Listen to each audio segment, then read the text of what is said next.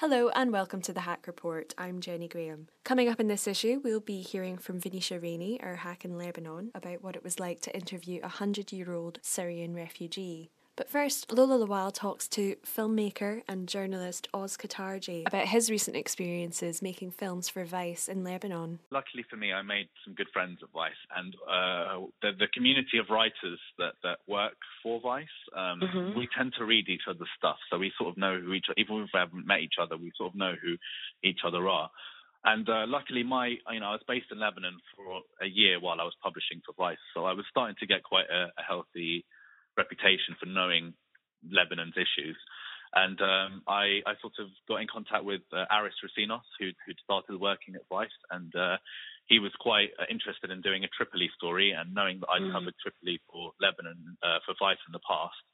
And it went from there. I was brought into the office and we talked about some of the ideas for things we could do. And, Vice are really sort of branching out with their news output now. So it was a good opportunity to go out there and make some films. We filmed all three documentaries at the same time. Right. It was just more financially feasible to go out there and film three rather than going out there three separate times and filming one each. I suppose also, these things you can't just sort of stumble into them. I had a lot of good contacts I'd built up over the last 2 or 3 years before that. So it was relatively easy getting there and picking the stories that I wanted to because I was familiar with. But I would say in total, the entire process from pitching, filming, to coming back and editing took about 2 months, all in all, I'd say. It was a small team that went out there. It was three of us. I was associate producer. We had the director of photography, Bill Kalla, and we had obviously host producer Aris Racinos. And my job as the associate producer I was brought in at the start was to get the skeletal structure of the stories together. So I had to talk through each individual bit of the story. So before we went out there, we already knew who we were going to speak to, what we were going to speak to them about. We had a rough idea of what they were going to show us, and we sort of had it constructed in our heads before we went out there. Obviously, that allows for things to happen which can work itself into the narrative, but you can't really go out there with no real idea what you're going to do. That's a very important thing.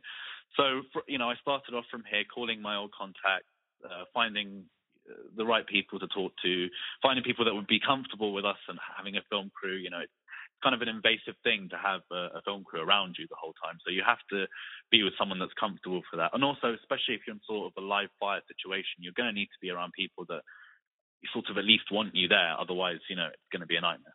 Oz Katarji there talking to Lola Lawal. Now we're staying in Lebanon. Our hack Venetia is out there at the moment working for the Daily Star, and she recently interviewed a 100-year-old Syrian refugee. You may have seen her video in January of this year, but just in case you didn't, here's how that interview went. When I first saw the video of Haloum on YouTube, I knew instantly that it would make a great story. A Syrian refugee in Lebanon celebrating her 100th birthday. My mind was already racing with all the questions I wanted to ask, such as, what was it like watching the birth of the modern Syrian state? What did she think of Bashar Assad's father, the longtime dictator Hafez Assad? How had life changed in Syria since 1914, the year she was born?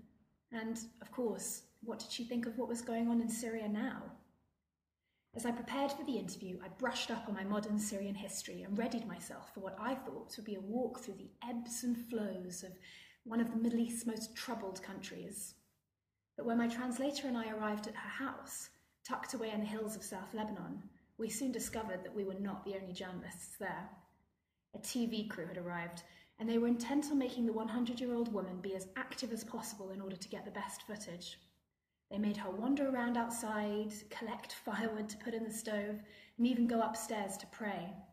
So by the time she sat down with us, it was clear that the attention and demands had exhausted her, and when I asked her my first question, she told me her mind was blank. To make matters worse, I quickly discovered that all my well-researched questions were completely useless. Once she had relaxed a bit, Haloum quickly told us that she didn't like to talk politics and that she had no idea what was going on in Syria right now. Time to switch tactics. Having spoken to various family members that she was living with, I knew that she was a farmer who had worked the same piece of land for generations. So I asked her to tell me about her home, about her cherry orchards, about her olive trees. Within minutes, she was enthusiastically gripping the arm of my translator, chatting away about how she was used to living off the land and about how expensive food was in Lebanon for refugees. She spoke of how much she missed her neighbours and the only one of her sons who had stayed in Syria. The rest of her family had fled to Lebanon months ago. Haloum and her grandson were the last to leave. Her husband, she told me, died 4 years ago at the age of 85, prompting one of her relatives to joke, "He died young!" She lamented the advent of technology and spoke proudly of how she used to walk 5 kilometres a day. "People take the car everywhere now," she told me with a shake of her head. One of the only questions on my list that wasn't to do with politics was about the secret to her long life. Her answer was surprising. Hard work, she told me, and olives.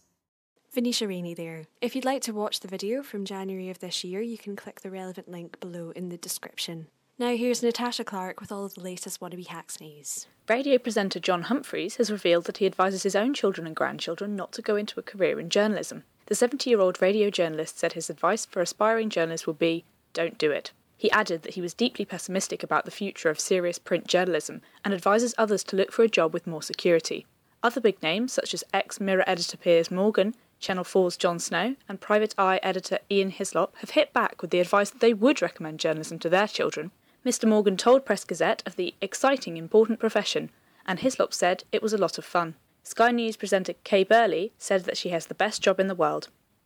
UK newspapers now cost double and have shrunk in size since 2004, according to a new report.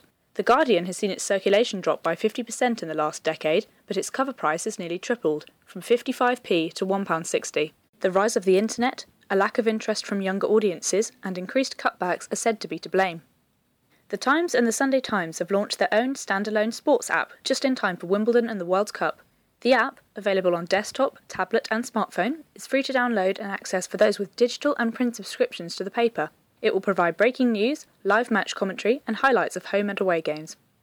The Guardian Student Media Awards are open again for entries this year with a range of categories, from Best Publication and Reporter to Digital Journalist and Columnist. More than 800 students entered last year, and journalists around the country will gather to judge the entries this summer. The 36th annual ceremony will take place at their offices in King's Cross in November. And in other news, Rupert Murdoch's Australian paper, the Sydney Daily Telegraph, is the second paper to publish pictures of the Duchess of Cambridge's bare bottom in its pages. Originally printed by the German magazine Bild, it was taken on the recent royal tour in Australia when a blast of wind blew up her dress. The Daily Mail, on the other hand, published a string of revealing images of the Duchess of Cambridge, including a pixelated version of the Australian tour shot. That's all we've got time for this week. We'll be back in a fortnight with another podcast. Until then, you can catch up with us on Twitter, on Facebook, follow us on Instagram, and comment below all of our posts. If you like what you've heard or want to give us some feedback on the Hack Report, just do so in the comments section below or in a tweet to the team at Wannabe Hacks. I'm Jenny Graham and you've been listening to the Hack Report.